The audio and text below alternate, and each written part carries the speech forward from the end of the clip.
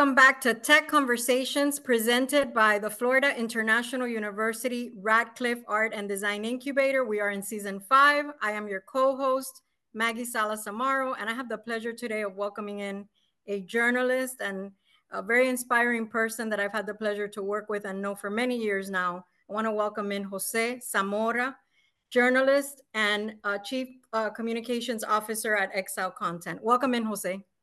Hi, Maggie. How are you? Thank you very much for inviting me and for the space. It's great to be here with you today.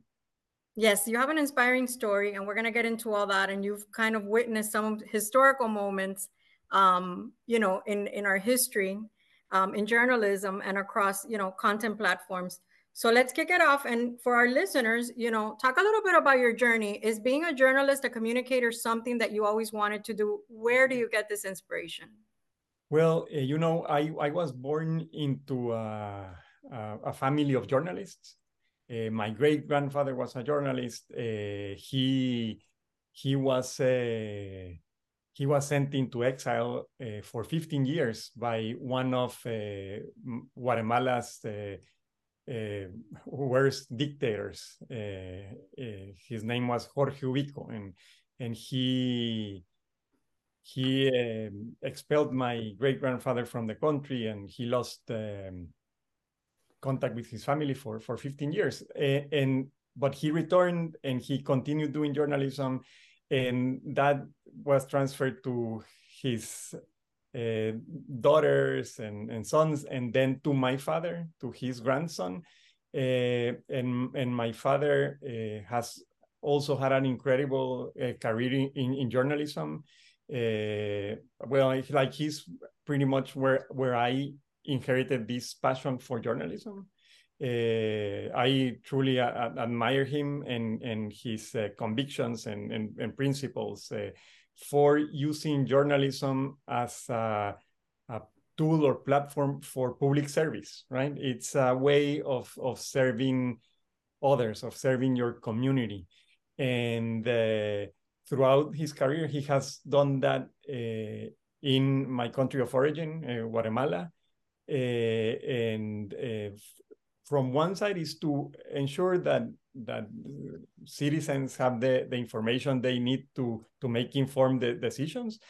But from another side, it has been about investigating and denouncing corruption in government, organized crime, and abuses of power, and human rights abuses, right? And ensuring that people know and that people demand an end to those situations. So that's really what made me go into journalism. I was pretty much born into it, and then I really inherited this passion, and I feel very passionate about it. It's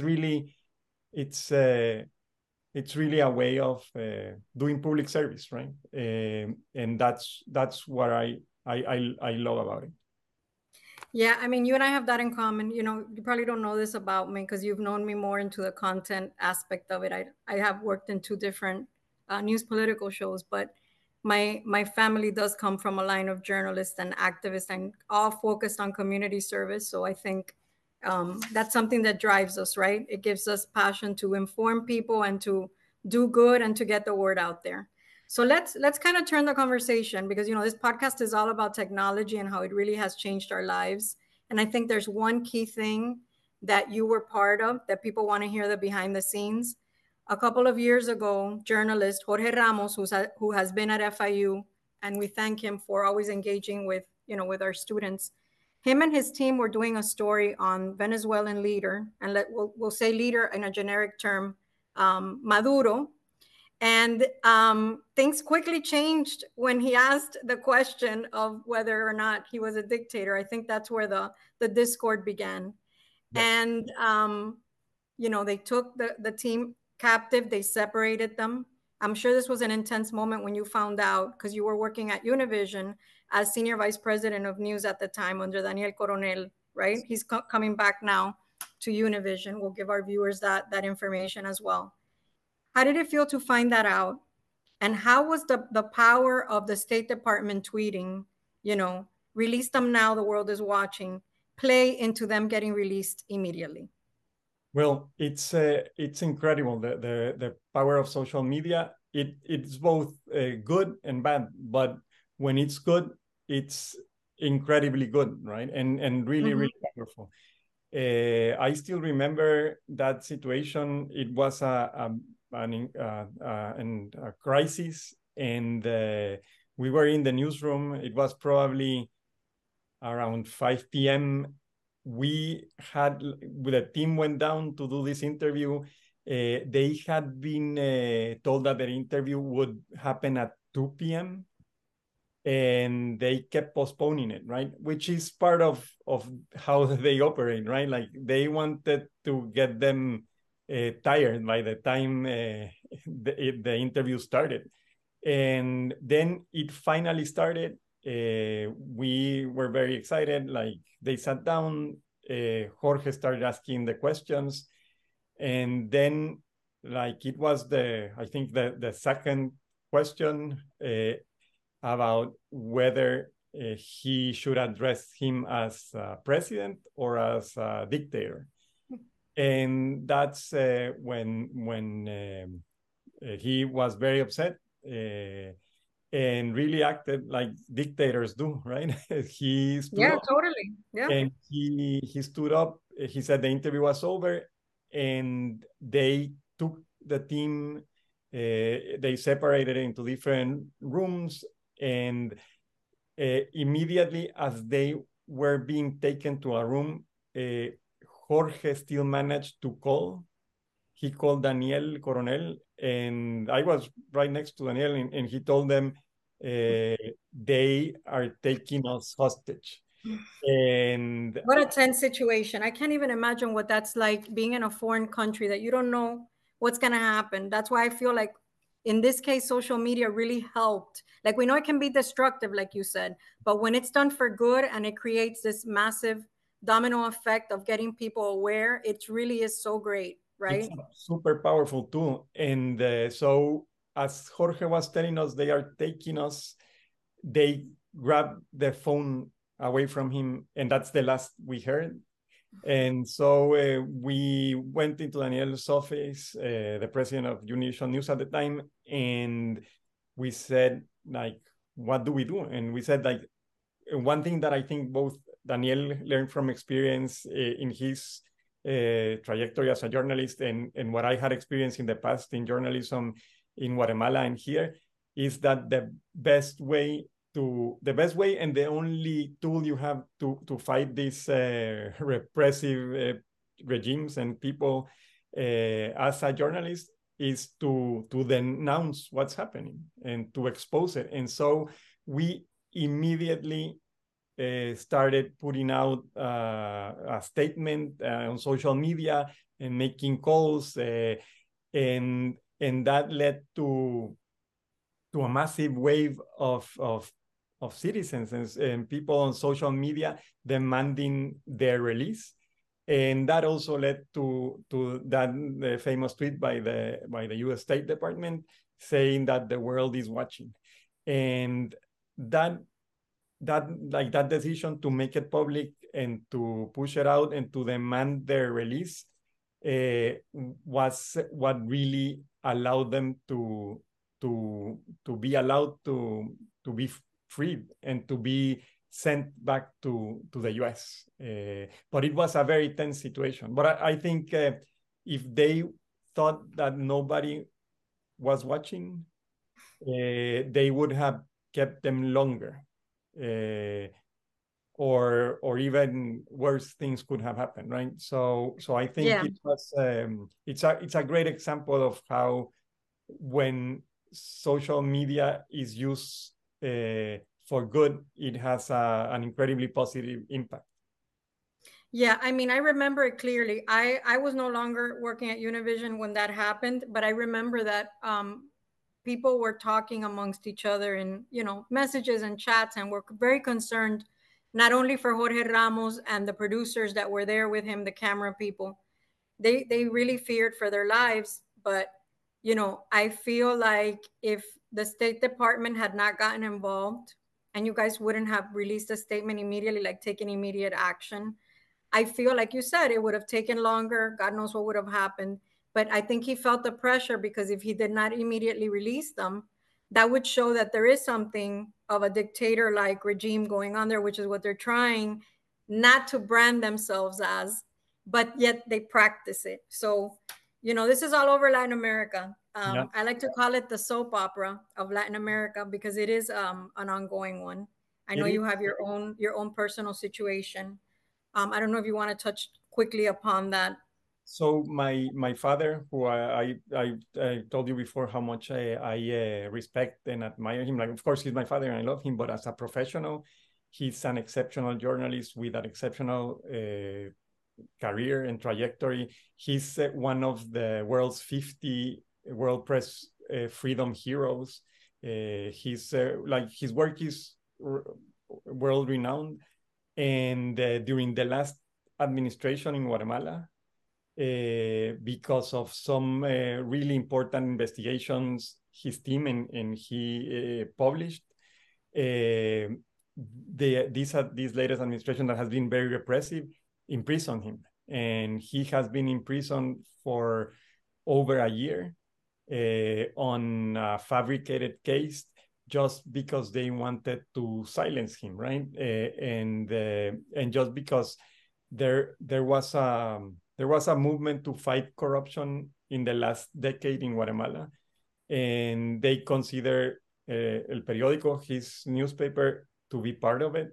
And now that the corrupt took over the system, they want revenge, and they captured him, and they have had him in prison for over 380 plus days, and really, like, they wanted to punish him directly because he exposed their corruption.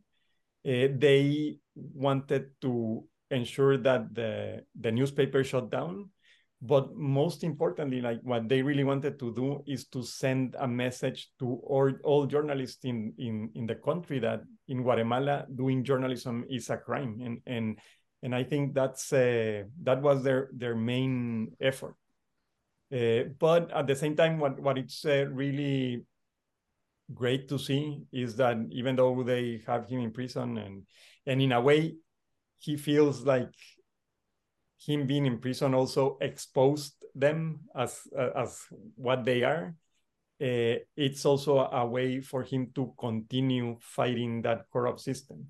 And from another perspective, I think that and this is great to see how journalists, Guatemalan journalists, are now working closer together, and they are collaborating, and they continue to do the work and the investigations that El Periódico was doing.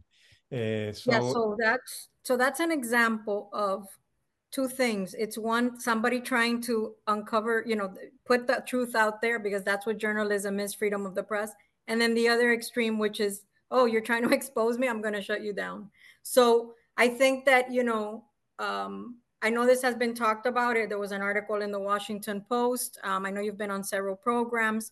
I know you went in front of the United Nations. Is that correct? Also to talk about this case and also about freedom of the press.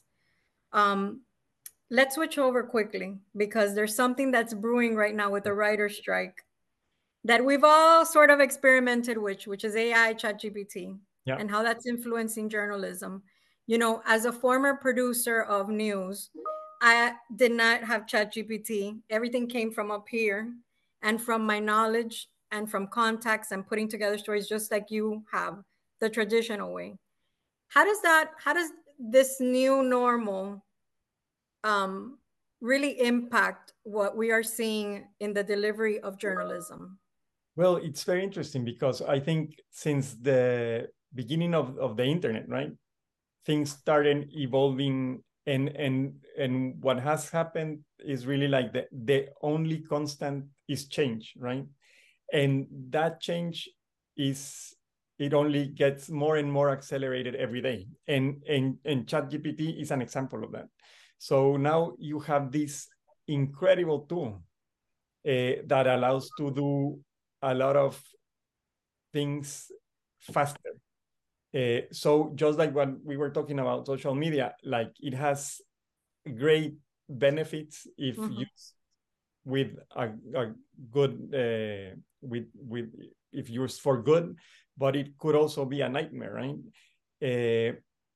Because it really allows you to do great work, and it's a great tool, but you do have to use it in a good way. I have a friend and colleague. I actually need to introduce her to you. You would enjoy talking to her and probably having her on the show. She's her name is Garance Burke, and she works at the AP, and she has become an expert on AI. And she recently, with a colleague, wrote the addition of all of the AI principles for the AP style book. So in general, I think it's really a great tool that can enhance how we do things. It's a very powerful tool that can allow us to do deeper investigations, to access more information, and to present it and make it accessible to audiences in very effective ways. I'm sorry, my dog is crazy. So It's a live podcast. yeah. There's noise of every kind. That's why I always say it's a light conversation. We keep moving. So it's really a powerful tool that can help journalists, right? I think it's a super tool, right? Like but the thing is, it can also be used for bad things by bad actors, right? So I think that's where we as journalists need to make sure we are using it to to to to to fight the bad uses of it. And I think one thing that we talked about before we were about to start, and we were going to talk about is fact checking, right? And Yes, the we need, can definitely move into that now. So I want to and, get your thoughts on fact checking because we use them in the newsrooms, mostly during elections, debates, things like that. I know at Univision they had it. I think they called it was like a fact checkometer, yeah, right? we actually, like a colleague a colleague of ours, and I, we were very involved in launching it, and it was the first fact-checking platform, the first Spanish language fact-checking platform in the US, and it's called El Detector. Okay. Now there are a couple more, and there's another great platform now called Fact Chequeado. So those are like the two main fact-checking platforms in Spanish, focused on serving Spanish language audiences. And the thing is, that's what it will be interesting about, specifically about this upcoming election. It's the first election in which newsrooms will have to deal with artificial intelligence. And it existed before, but now it's really polished and refined. And so the they, like, there's groups that will use artificial intelligence to exponentially amplify this information. So that's where fact checkers are incredibly important, because they need to quickly address all of those that misinformation and disinformation, and explain to our audiences what is fact and what isn't. I think before it was still a massive problem, but less challenging. But I think the existence of AI makes it an exponentially larger issue, right? But at the same time, it will allow fact checkers to use AI to combat that misinformation. So it will be very interesting because now there will be more disinformation, but there will be the tools to fight that misinformation in a better way too. When it comes to Hispanics, to the Hispanic community, it's amazing because both African Americans and Hispanics are are uh, are like big users of social media and mobile phones, and that's where most of the disinformation spreads. And during the last elections, we saw that Hispanics were a big target of misinformation, and social media platforms have teams and budgets to fight misinformation, but most of those resources go to fighting misinformation in English. Uh, so that's why these efforts to do fact checking in Spanish are so important, and I think that's why examples like Univision's El Detector and Fact Chequeado are going to be more important than ever during this election, because they are the ones that will be able to explain to audiences what's true and what isn't, and also more and more they are also doing that work on WhatsApp, for example. A lot of misinformation spreads through messaging apps, like in the past, there was one specific piece of misinformation that was constantly being shared on WhatsApp, for example, and it was that there were immigration rates happening in every city, and people would start sharing that information and sending pictures of of a bus that was picking up immigrants, and like we were able to figure out in the newsroom that that was something that was constantly happening, and that picture was from like 12 years ago in a town in Texas.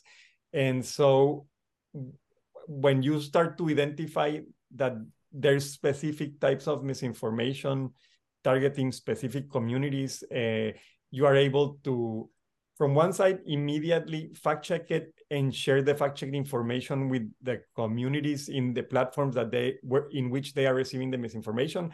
But it also allows you to write articles to debunk that misinformation and ensure that people have it handy and they know what's happening.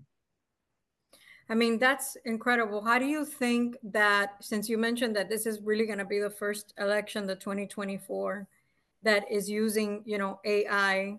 We saw some of the fact checking previously. How do you think this influences the debates that are coming up, and the way that candidates are viewed based on, what they're talking about? Because we always get these these after emails and social media posts of this person had, 33, the other one had 40. Like, they fact check everything that was said, how many times people were attacked, all that stuff.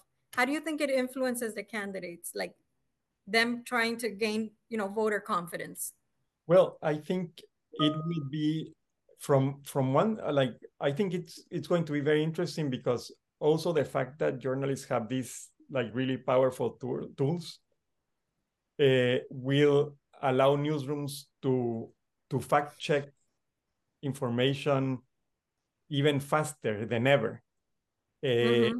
have access to more information, and so there still is a methodology to working with AI and doing fact checking, but I think candidates should be very aware that these powerful tools exist and that will be Mm-hmm. used in newsrooms, and that should keep them very honest and more honest than ever, because it will be easier and faster to fact check their statements.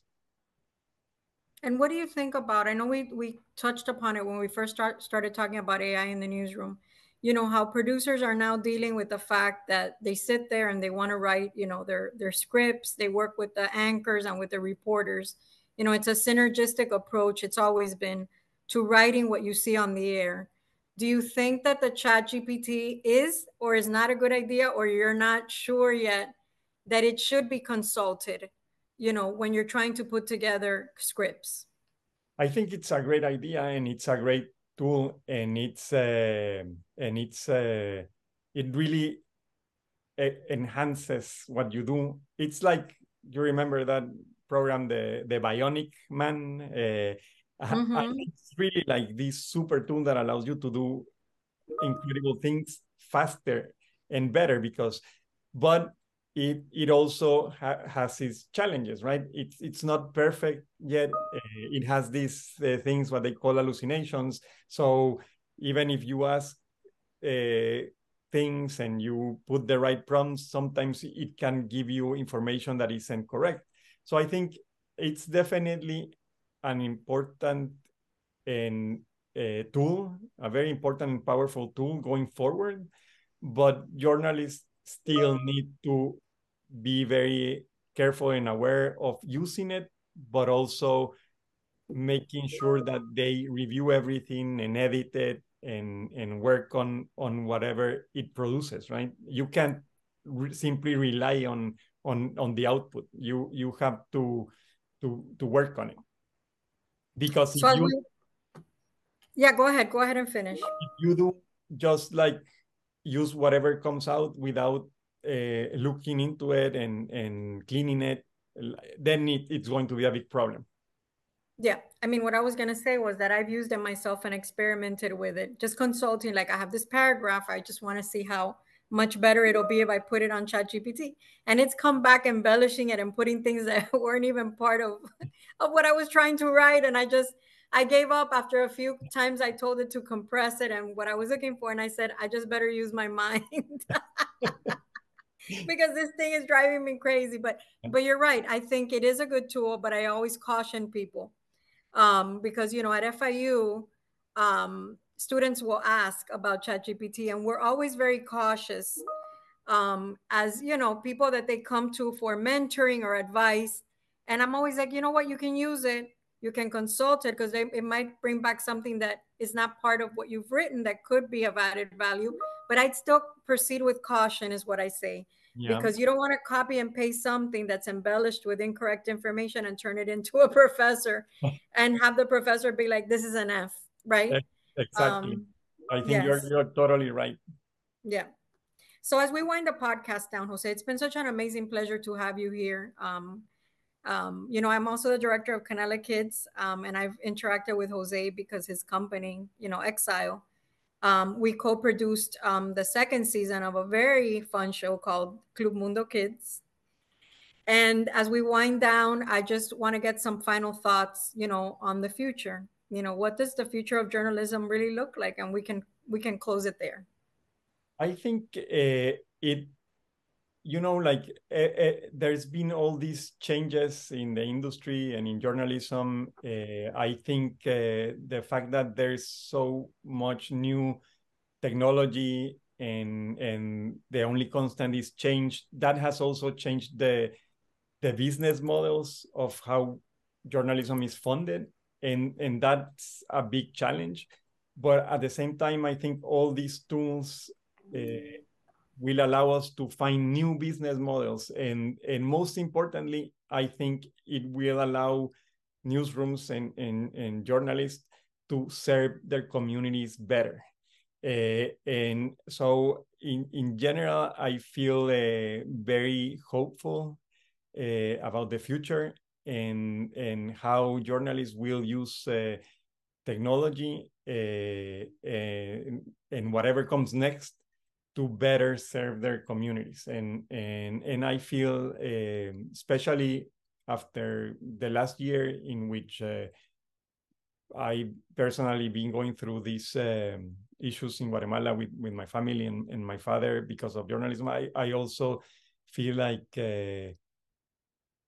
journalists are doing a great job and they are very focused on serving their communities and ensuring that they have good information and ensuring that uh, anybody who abuses power or is knows that the world is watching, and that ties directly back to what we discussed at the beginning of the case of when Jorge and his team were held hostage under the Maduro regime. That I think all of these tools allow us to pay attention and to make bad actors know that the world is watching in a very efficient way. So I think journalists have a bright future, and we just need to continue to constantly adapt and ensure that we use these tools in the best possible way to serve, right? To do.